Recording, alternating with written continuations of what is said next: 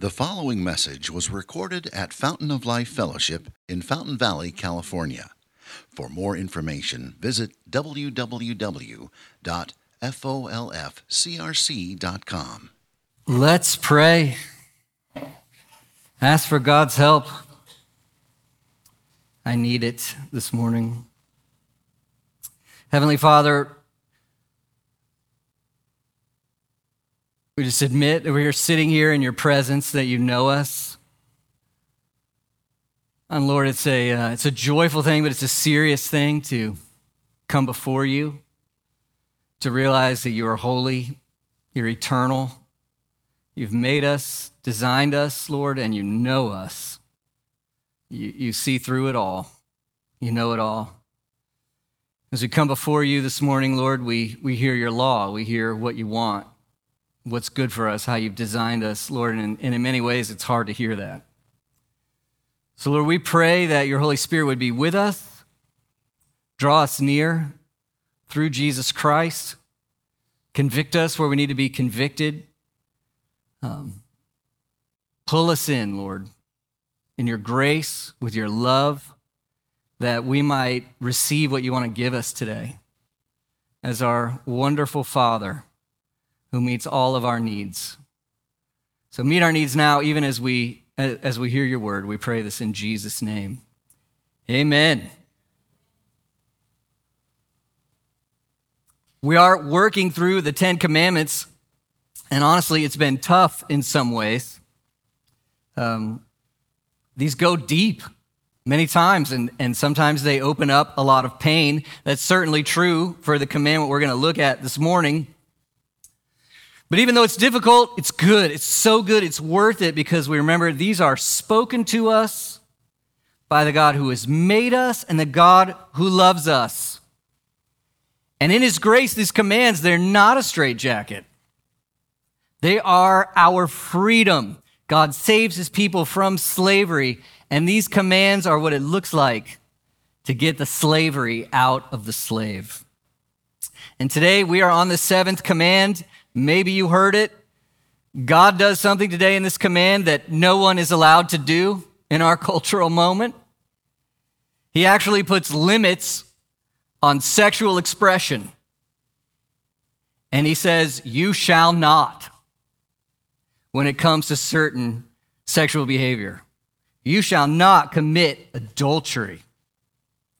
Well, I just got to tell you, I was buried this week as I prepared for this, and can't hope to touch on all the implications this command brings, but I do want to follow just kind of the same pattern we've done with the other commands. Think of these as scenes if you want. First scene, we want to get at the heart of what the command means, see why it's so important, and then confess how we break it. That's scene 1. See what it means, see why it's so important, confess how we break it. Scene 2, most importantly, we want to see how Jesus fulfills it. This is our only hope, and it's a great hope. We see how Jesus fulfills it. And then scene 3, just some thoughts on how to follow Jesus in this command because he's so worthy of it. I mean, my goal is that you would be so amazed by Jesus and thrilled by Jesus that your joy in Jesus' love for you would be the motivation that draws you in to keeping this command. So that's what we want to do. Before that, though, I feel like there's this need to address this kind of fundamental decision we all have to make. And here's what I mean. In the second half of the 10 Commandments, we're thinking especially of how to love our neighbor. Jesus said this, right? That many Christian thinkers have seen it. The first 4 commands focus on honoring God and how to love our God. Next 6 commands focus on the horizontal, how to love our neighbor. So wouldn't you agree that to love someone well, you have to have an idea about what is good for that person? Do you think that's right? To love someone well, you have to know something about what is good for that person. One illustration. Do you love an alcoholic by giving him another drink? He might say, don't you love me, right? He wants it. Part of you might think, well, I want to be a loving person. I don't want to be judgmental. I'll give him another drink. Come on, friends, is that love? It's not love. Do you love a child by only feeding him whatever he wants to eat? Every parent's like, no. It's because you know something of this person's design and what's actually good for them. So to love someone effectively, you have to have an idea on their design and what's good for them. So here's the big question. What is the nature of human design? That's the fork in the road in our culture right now. What is the nature of human design? So on one hand, many are espousing today that human beings should define and invent themselves. You decide what's good for you based on your inclinations and preferences. You need to be authentic and follow the authority of your feelings. If you believe that, okay, what is love then? Encourage people to do that with as few limitations as possible. That's what love would be in that case. Is that true? Is that what's good for us? Are we self-invented, self-created? Should I follow the authority of my own preferences, my own feelings? On the other hand, there's another way to look at this, right? Genesis 1:27. It's amazing how many of these commands you look back to God's design. What did God say? God created man in his own image. In the image of God, he created him. Male and female, he created them. Here we see that we are designed people. We're designed with incredible dignity and value. We are male and female in the image of God. But do we invent ourselves? No. We don't invent our identity. Identity is something we receive from the God who made us. Now, if that's true, then love is not to follow the authority of your own inclinations. That's not what you're designed for. Love is to know what God has said, to believe that and accord yourself with what he said, because he made you. He's good. He designed you. And his laws are for your benefit. So you can see how that first choice makes all the difference when it comes to a command like this, right? If you take the side of self-invention, the Bible, and especially what it says about human sexuality, is going to seem oppressive to you. Because that idea is going to be like, I invent myself, I follow my own authority, and the Bible's going to say, no. You're not the authority. You're not self-invented. That's a myth. That's a lie. But if you are convinced that God has designed us in his image, that he's a good God, and that his laws and his ways fit our design, then you'll find the Bible to be liberating to you. You will find these commands to be beautiful to you because they are your freedom. They are life. They fit with your design.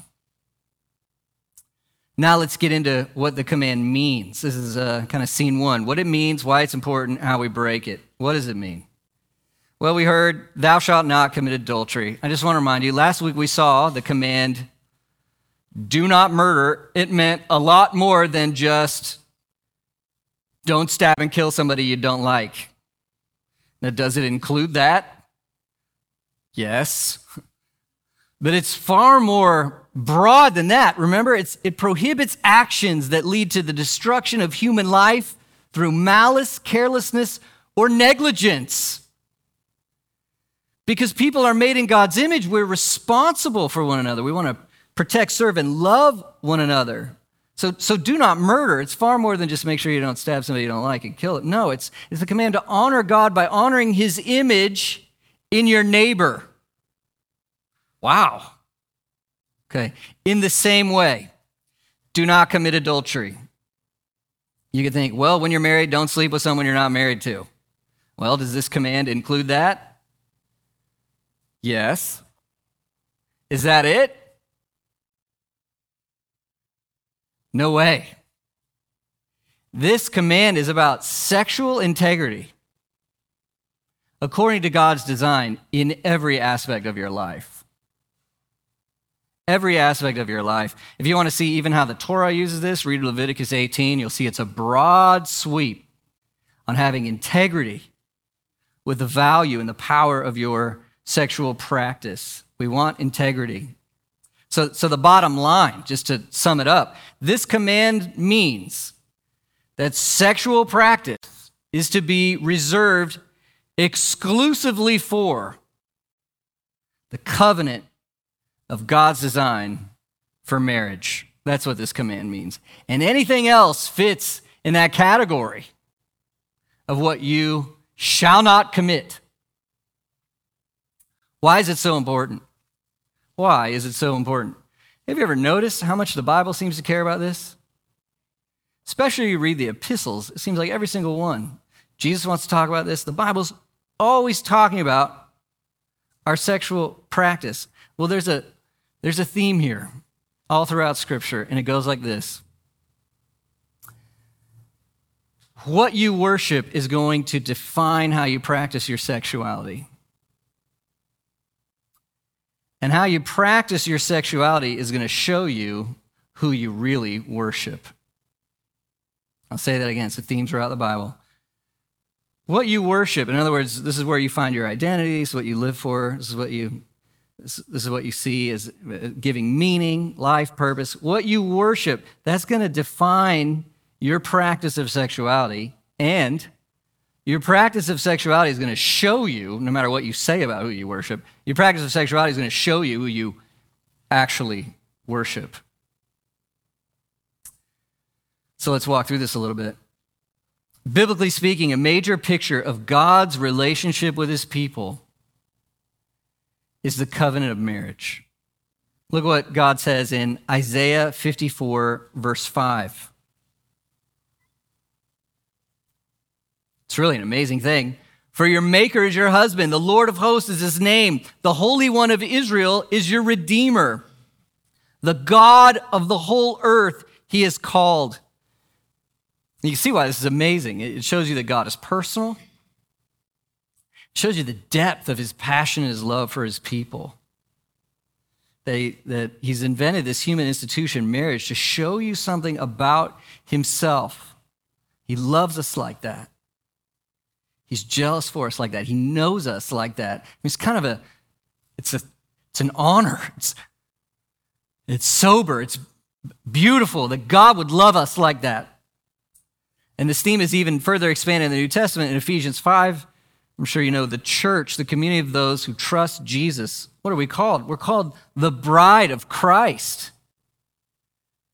What an incredible standing we have as God's people to be loved like this. Moreover, in the book of Revelation, you know how heaven is described?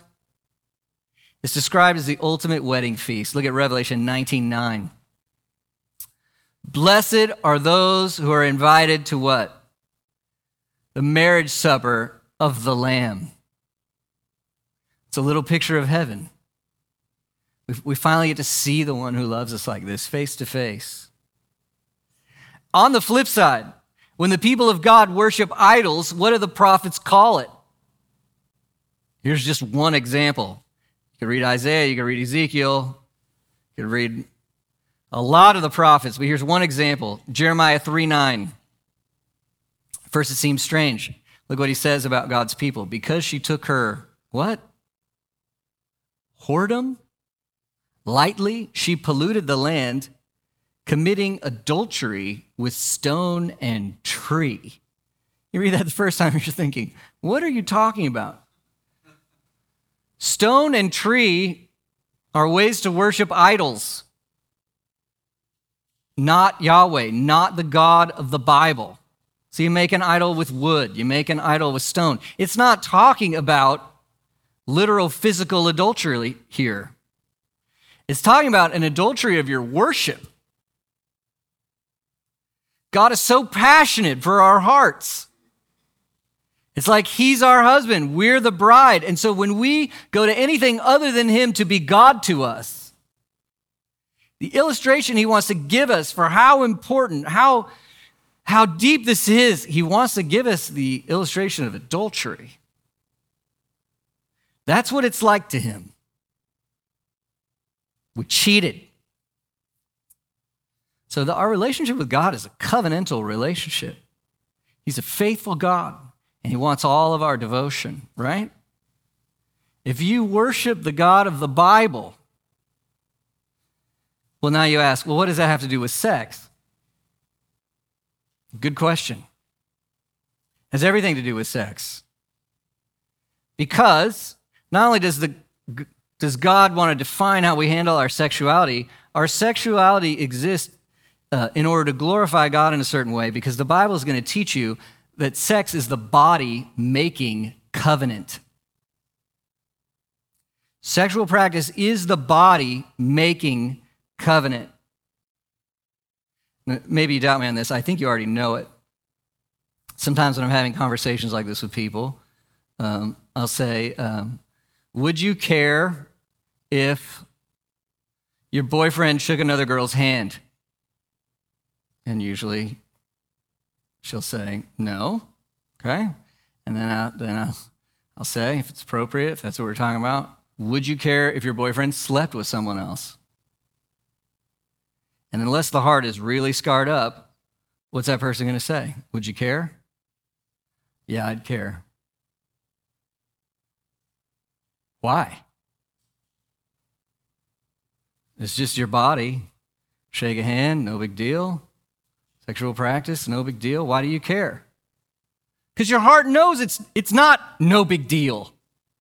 You know it means commitment. You know this. You know it means exclusivity. You know it means loyalty. You know it means vulnerability. You know it means trust and safety. You know it's supposed to mean delight. It's supposed to mean the willingness to raise children together. I lost some of you there, but think about it. The Bible's just making clear what we already suspect. Sex is the body making covenant. It's the body making that promise. It's the body saying, I'm wholly yours, and you are wholly mine. We are one. We are known. We are safe. We are loved. We are divided in exclusively right here until the end. That's what the body's saying. It's exactly what the Bible says. I could go to several places. I'll just go to one. Look at God's design, Genesis 2:24-25. Highlights God's design for marriage. You have this new, exclusive relationship that takes priority over all the others. Genesis 2:24, therefore a man shall leave his father and mother and hold fast to his wife, and they shall become what? One flesh. Now, is that only talking about physical sex? No, not at all. It's supposed to be your whole life. Everything about you now. You're united to this person. But see, that's just it. When we take sex outside of marriage, our bodies are saying, I'm all yours all the way until the end, and the rest of our lives are saying, not really. Do you see? It's a lie. It's a breach of integrity. It's a misuse of the other person.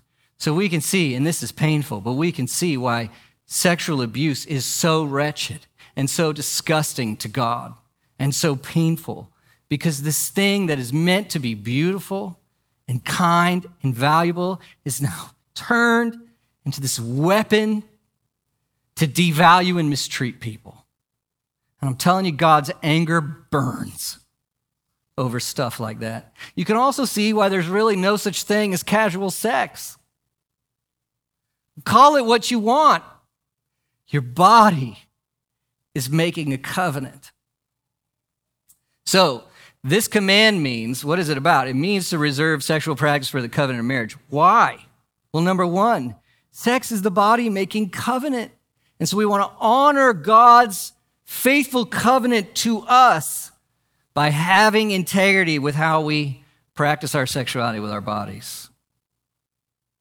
The second reason it's so important Sometimes, the first time people hear this, they think it's a straitjacket. They think it's control. It's overly controlling. It's just traditional. I think it's love. Now, I'm cheating a little bit because Jesus said it's love, okay? The Apostle Paul said it's love, so it's nothing I've invented. But do you believe it? Do you believe that it's love? Do you from the heart believe that the seventh commandment is love? Have you ever imagined what would be different about the world if everybody just kept this command? It's staggering. Sex trafficking would not exist. That's overwhelming all by itself. We could stop. Pornography would not exist. All the scars from all the things would not exist if we kept this command. There would be far less divorce. Now, listen, there are biblical grounds for divorce. According to Jesus, sometimes it could be the right idea. And porneia, adultery, that's one of them, right? It's a biblical ground for divorce. But stats show us that many divorces, a fundamental problem within that relationship is something like pornography. And pornography leads to infidelity. And so now, whether you're the victim of this or a criminal in this, it's happened. It affects children. It would be far less if we kept the seventh command. If we kept the seventh command, what would happen to AIDS? If we kept the seventh command, the abhorred abuse so many have known would not exist. If we kept the seventh command, STIs, sexually transmitted infections and diseases, would not exist. You know, it's a growing epidemic for teenagers. From what I can tell, it's not really making the headlines. There's a lot of other things we're more concerned with. I'm thinking, why are we not concerned with this? I was on a CDC document.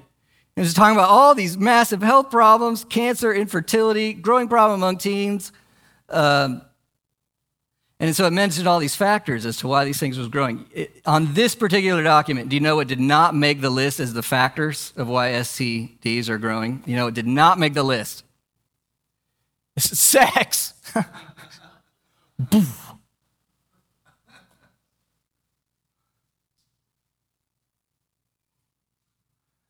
I did find one document for adolescents, and it did say, if you want to make sure you don't get an STI or an STD, abstinence. I'm still waiting for abstinence month. Do teenagers need to hear that you don't have to practice this to be somebody? You don't have to go this way to have an identity or to be valuable. In fact, to have courage in saying, I'm not going to go this way. It is scientific. Even if you take all my theology out of it, this would be loving. This is a loving commandment. If we kept this commandment, because sex is a powerful thing. It's like, many have said, it's like fire. If it's in the fireplace, it's beautiful, it's warm, it's life-giving. If it gets out of the fireplace, you can burn your city down. And so the seventh command, yes, it is part of how we love our neighbor. It really is. To reserve sex for the covenant of marriage, it would give safety to women in new ways. It would give children present fathers. It would make us healthier emotionally. It would make us healthier physically. It would make us happier. Do I even dare say this? In her excellent book, Love Thy Body, Nancy Pearcey reports, she says, studies consistently show that people who are happiest sexually are, if you watch television, you're thinking, the one-night stand people. The people happiest sexually are married, middle-aged, conservative Christians. You won't see that in the movies, okay? Could it be true? If this accords with God's design, of course it would be true, generally speaking. All right, well, now as we think about this command and what it means, why it's important, now we realize, right, how many of us have kept it? How many of us have kept this command? And now we're going to listen to Jesus in the Gospel of Matthew. And if you're like me, most of us, you've already heard this part and you're like, I haven't kept it. But if you're still part of a group who's like, I've kept it, here we go. Jesus in the Gospel of Matthew, talking with religious professionals of his day. They claimed to love the law, but more than they loved the law, they loved the idea that they kept the law. And we need to be careful of that, don't we, Christians? It's good to love God's law. Don't fall in love with the idea that you've kept the law. Because if you do that, you're going to be self-righteous. And then you're going to break the law. So they softened the law to make it keepable. And they could hear this command and think, well, I've kept the law. Thou shalt not commit adultery. I've kept the law. I have not slept with someone, not my spouse, while being married. Righteous. Okay? Now listen to what Jesus says, Matthew 5:27. You have heard that it was said, you shall not commit adultery. I say to you, have mercy, that everyone who looks at a woman with lustful intent has already done what? Committed adultery with her in his heart. This is devastating. We just remember it. We saw it last week. God wants obedience, not at just this external level, super keepable. He wants love and obedience from the heart and in the mind, right? He wants it all the way down. And so Jesus is saying that this tree of adultery grows from the seed of lust. Now, what is lust? Is lust noticing that someone is attractive? No. Is lust even just being tempted to lust? No. It's not a sin to be tempted. It's not a sin to notice someone is attractive. How do you know when it's crossing the line into lust? Well, lust is this demand to see or have something that God has restricted, right? It's an over-desire for something, to see or to have something that God has restricted. So listen, here's the deal. If you're not married to that person, sexual desire for that person is off limits. Not yours. You're not hers or his, depending on the case. It's restricted. And so now there's this over-desire. There's no covenant there, so it's adultery. And now just listen, before we judge anything in our culture, do you pass this test? I'll just tell you right now, I do not pass this test. By Jesus' definition, I'm an adulterer. And more than once. Thank you for the giggle. It was deserved, okay? But now look what Jesus says. Look what Jesus says.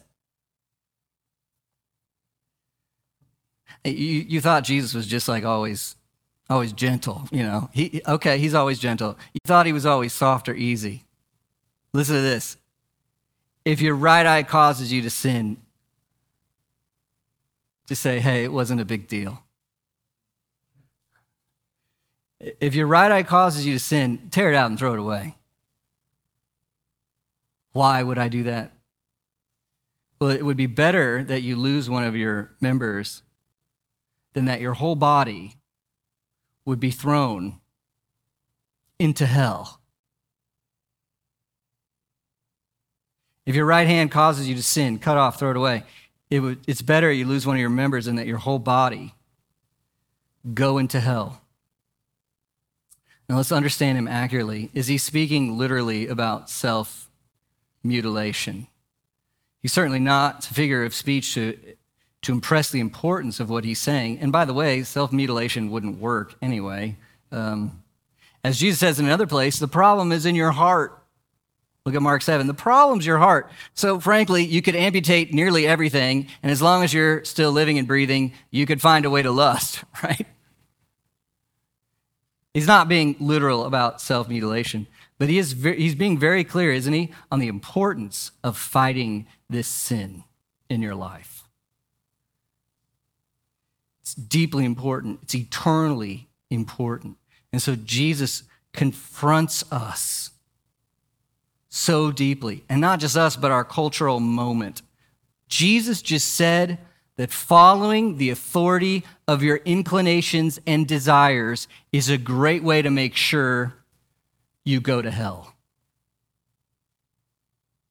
It cannot get more profound, fundamental, clear, important than that. So friends, what do you think? Is Jesus being harsh? Is he being mean?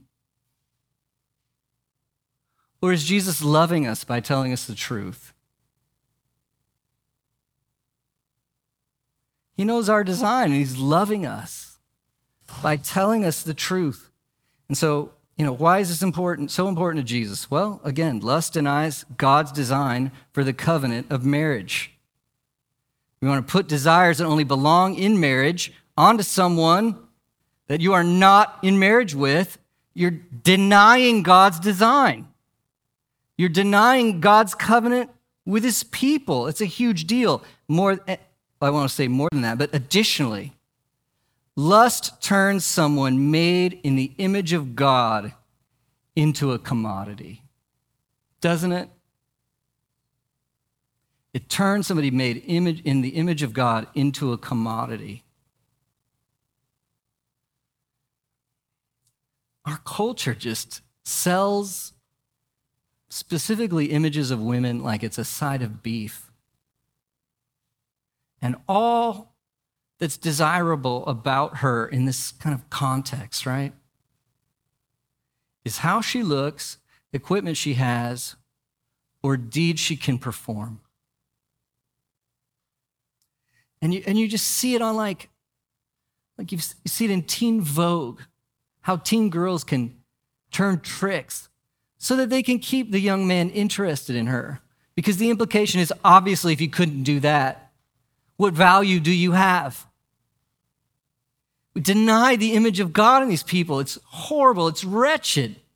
And I think of my own lust. It's true. All of a sudden, what stands out in that moment of temptation is just what an appearance. And what's forgotten is personhood. Personhood. Jen Wilkin says this: lust itself is an act of contempt, reducing someone to a source of sexual gratification and nothing more. If the sixth command, you shall not murder, prohibited regarding our neighbor as expendable, the seventh prohibits regarding our neighbor as consumable. I think that's right. And I'm guilty. And if you're above a certain age, I'm pretty sure we're all guilty. We're all guilty. And we're guilty of hell on our own. Do you see that? That's what I deserve for this breaking of this one command alone. And so now we remember. Church, what do you think? Is the law of God a ladder to God? You better hope not. Right? I mean, so far we've hit 7, and now all 7 rungs are broken. Because we've broken every single one. They are not a ladder to God. Keeping these is not how you become right with God. It's impossible. No, they're not a ladder to God. It's a mirror exposing to us our need for Jesus. And it's a portrait displaying who Jesus is and how he meets our need. The most precious thing about the 10 Commandments is how Jesus obeyed them completely. He fulfills them. So let's think a moment about his life. Hebrews says he was tempted in every way, yet without sin. So you imagine 18-year-old Jesus, okay? Do you think he noticed? any attractive young ladies in Bethlehem? Of course he did. He's truly human. Of course he did. Do you think he was tempted?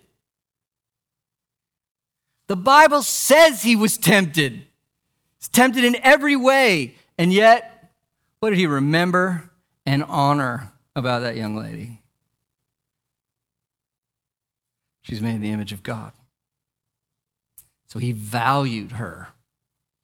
And he remembered God's covenant that he would enable for his people. And so he acted with perfect integrity. You know, this shows us something amazing. Your culture will tell you that your identity is fundamentally sexual expression, and Jesus shows you, no, it is not. Here we have a man living a single life, a chaste life, and the fullest, most important life that ever was lived. He's in no way second class or secondhand, and he shows us that core identity, oh, come on. It's not sexual expression. It's belonging to God and knowing him and living for him. And we continue to think of Jesus and how he's faithful to his unfaithful wife. The prophets show us this. Just think about us here today. I mean, we know, right, a little bit about ourselves. And you think of Jesus' love for us and his happiness to call us a part of his bride. Look at Ephesians 5:25. And yes, you know, husbands need to think about this, but for our moment right now, think about Christ from this verse. Husbands, love your wives. And now this verse is about Christ. As Christ loved the church, and what did he do? He gave himself up for her. You've disobeyed this commandment, so have I. What did Christ do for you? He gave himself up for you. He gave himself up for you on a cross. That he might, what's he want to do? Sanctify you. You think of this aspect of life, and sometimes we can feel dirty or tainted or unlovable or no hope. And you see, part of Jesus' love is to clean you deeply, is to call you beautiful, to restore your dignity, that he might sanctify her, having cleansed her by the washing of the water with the word, that he might present the church to himself in splendor. How do you get to be a part of this amazing group of people that Jesus is going to splendorize? Is that a word?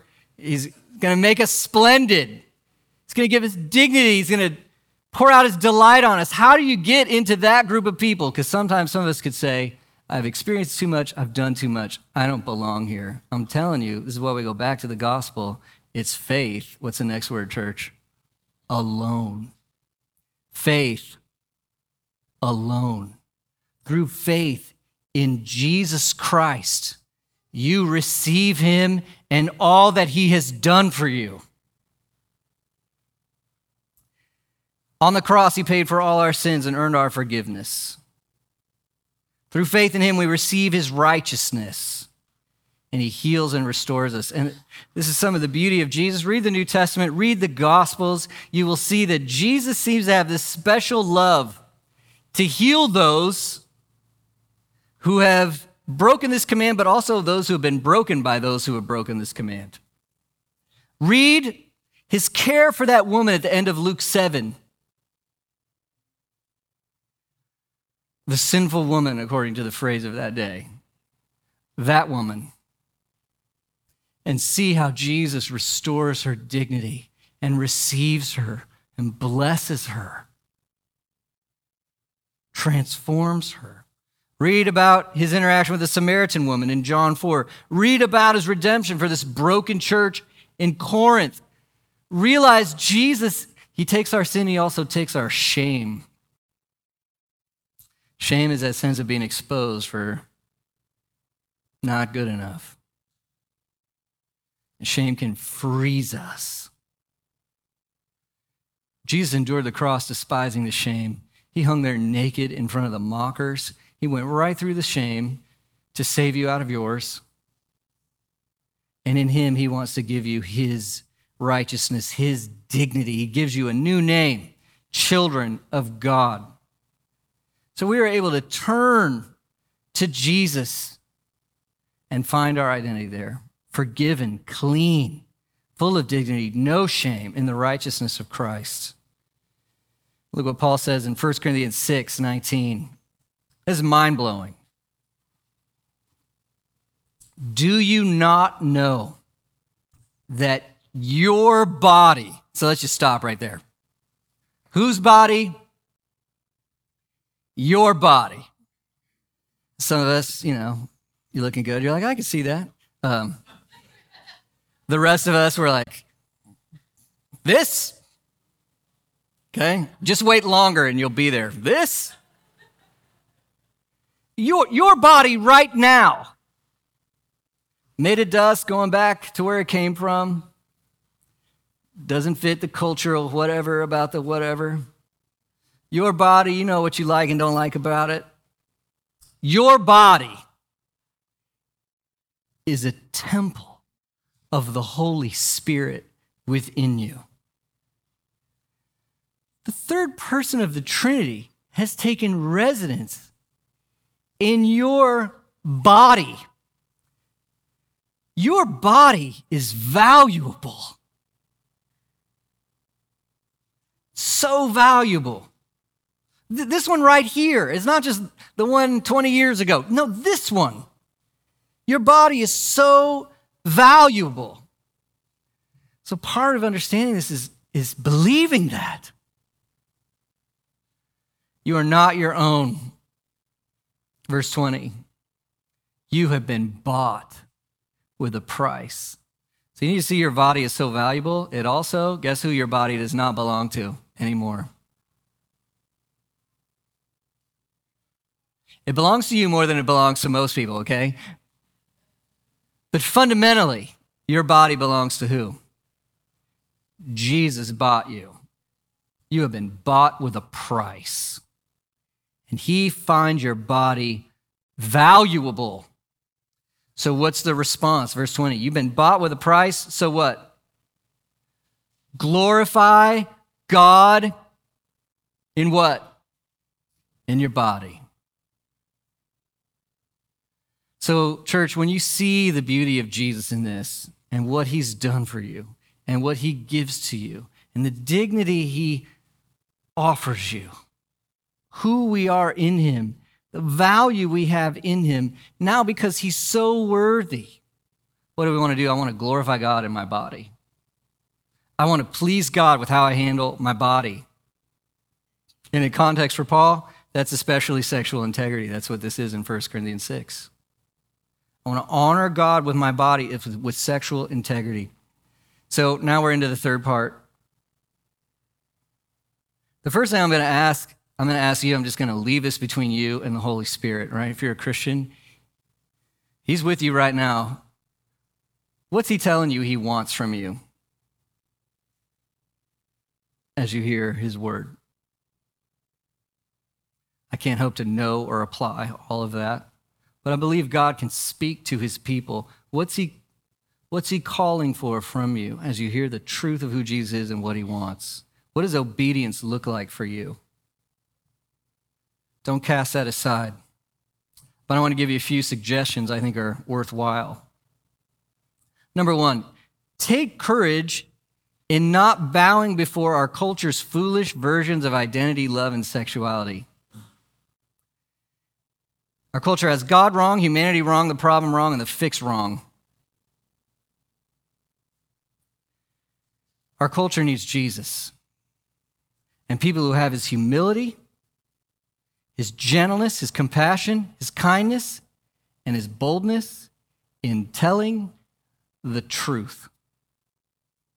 We need to be people like that. Not bombastic, trumpeting truth. Not wet noodles who won't disagree with the trends.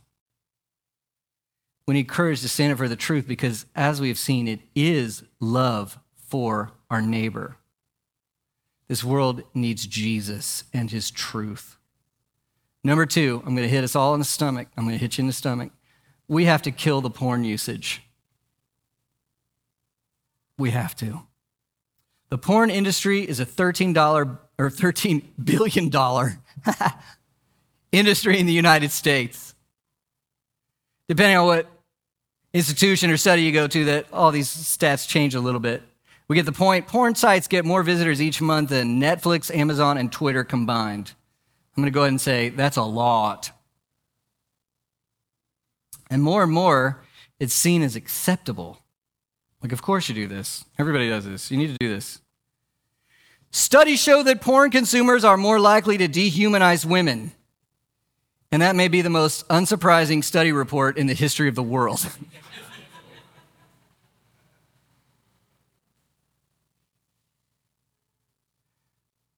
Then why did you look at it? Porn is like a drug affecting neural pathways of the brain. It affects your ability, if you have a spouse, to love and engage with your own spouse. One site said pornography use increases the marital infidelity rate by more than 300%. You want to stay married? This is key. Here's terrible. It depends which place. Here's the terrible number. It depends which source you're looking at. Generally speaking, 2/3 of church-going men use porn on a regular basis. So, my brothers, we've got to stop. You've got to stop. And you've got to stop now. You remember what Jesus said in Matthew 5? If your right eye causes you to sin, what? Pop it out. Why? It's better to lose that thing than to go to hell. Who you worship defines how you practice your sexuality. How you practice your sexuality shows you who you truly worship. It's got to stop. There are many reasons people go to porn: acceptance, loneliness, boredom, a host of reasons. It's not hopeless. It's not the unforgivable sin. There's only one of those. It's rejecting Jesus Christ till death. God wants to forgive you. God wants to heal you. He wants to give you strength in your struggle. But he sure as heck wants you to fight it, and fight it hard. It is out to get you. It's out to kill you. It's out to ruin future relationships, your relationship now. Turn to Jesus. Get help. Maybe the Holy Spirit's leading me to say this because somebody needs to hear this morning. Get help. At this church, you will not be judged for getting help. You will be helped, because many times we cannot do this by ourselves. You've probably tried, and you can't stop by yourself. Let's stop. Amen? It's got to happen. Number 3, if you're a parent, disciple your children on issues of sexuality. Never before has it been so essential that parents disciple their children on issues of sexuality. Because if you don't do it, going to church a couple of times is not going to be enough to handle the tidal wave of schools, libraries, internet, social media, movies, and all the rest. You've got to own your job to disciple your children on this. You got to disciple yourself on this. You've got to have a biblical worldview on this. You have a rich biblical understanding on this. You got to be able to see through the cultural arguments of what's going on. You got to show that to your children. And then when you mess up and when they mess up, you got to go to Jesus. Keep going to Jesus. Go to Jesus. Number 4, just a couple more. Let's validate godly singleness. Validate the value. Validate godly singleness. It's not a second-hand thing. You know, in the ancient world, your worth and future was your children. In the modern world, children are a ball and chain now, but your worth is your sexual expression.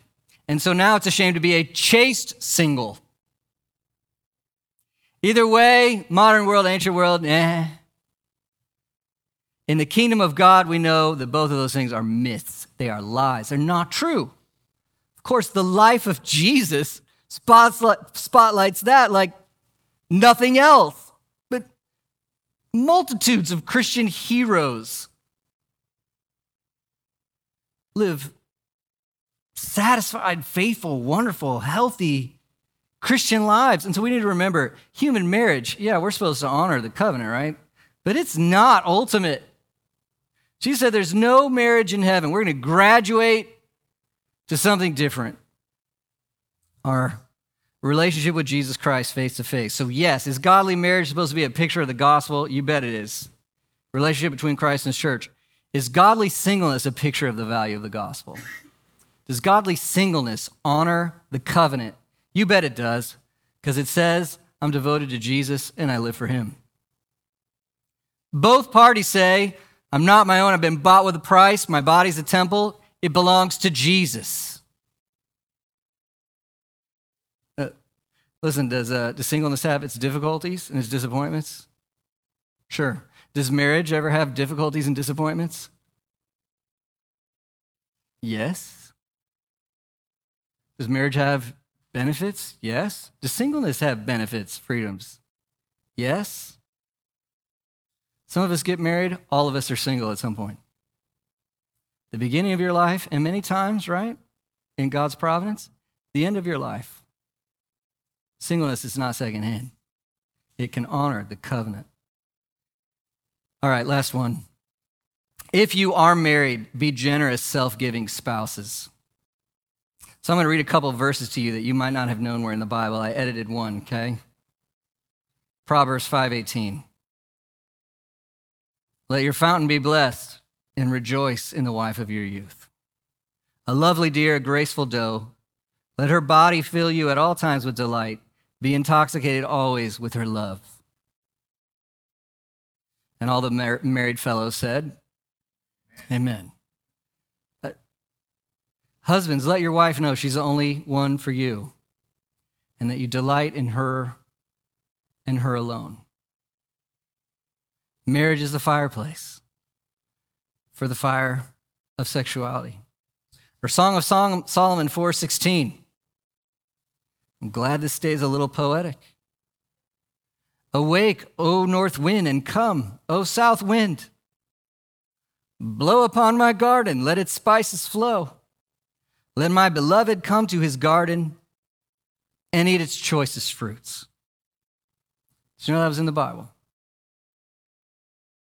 All the Christian wives said, Amen. Amen. Let your husband know how you enjoy belonging to him. Truth. Due to physical difficulties or other circumstances, sometimes sex is not feasible. That's okay. In times like those, that is okay. We give ourselves up for one another, and we in our marriages are more than sex. But let's not kind of miss the point. The flip side of you shall not commit adultery. Sexuality is designed for consummating and renewing the covenant of marriage. That's what it is. And marriage is the fireplace for that fire. So 1 Corinthians 7, do not deprive one another. Live in the gift, in the design of what God has made. All right, friends, I mean, you could think of 100 more implications of this command and what it means.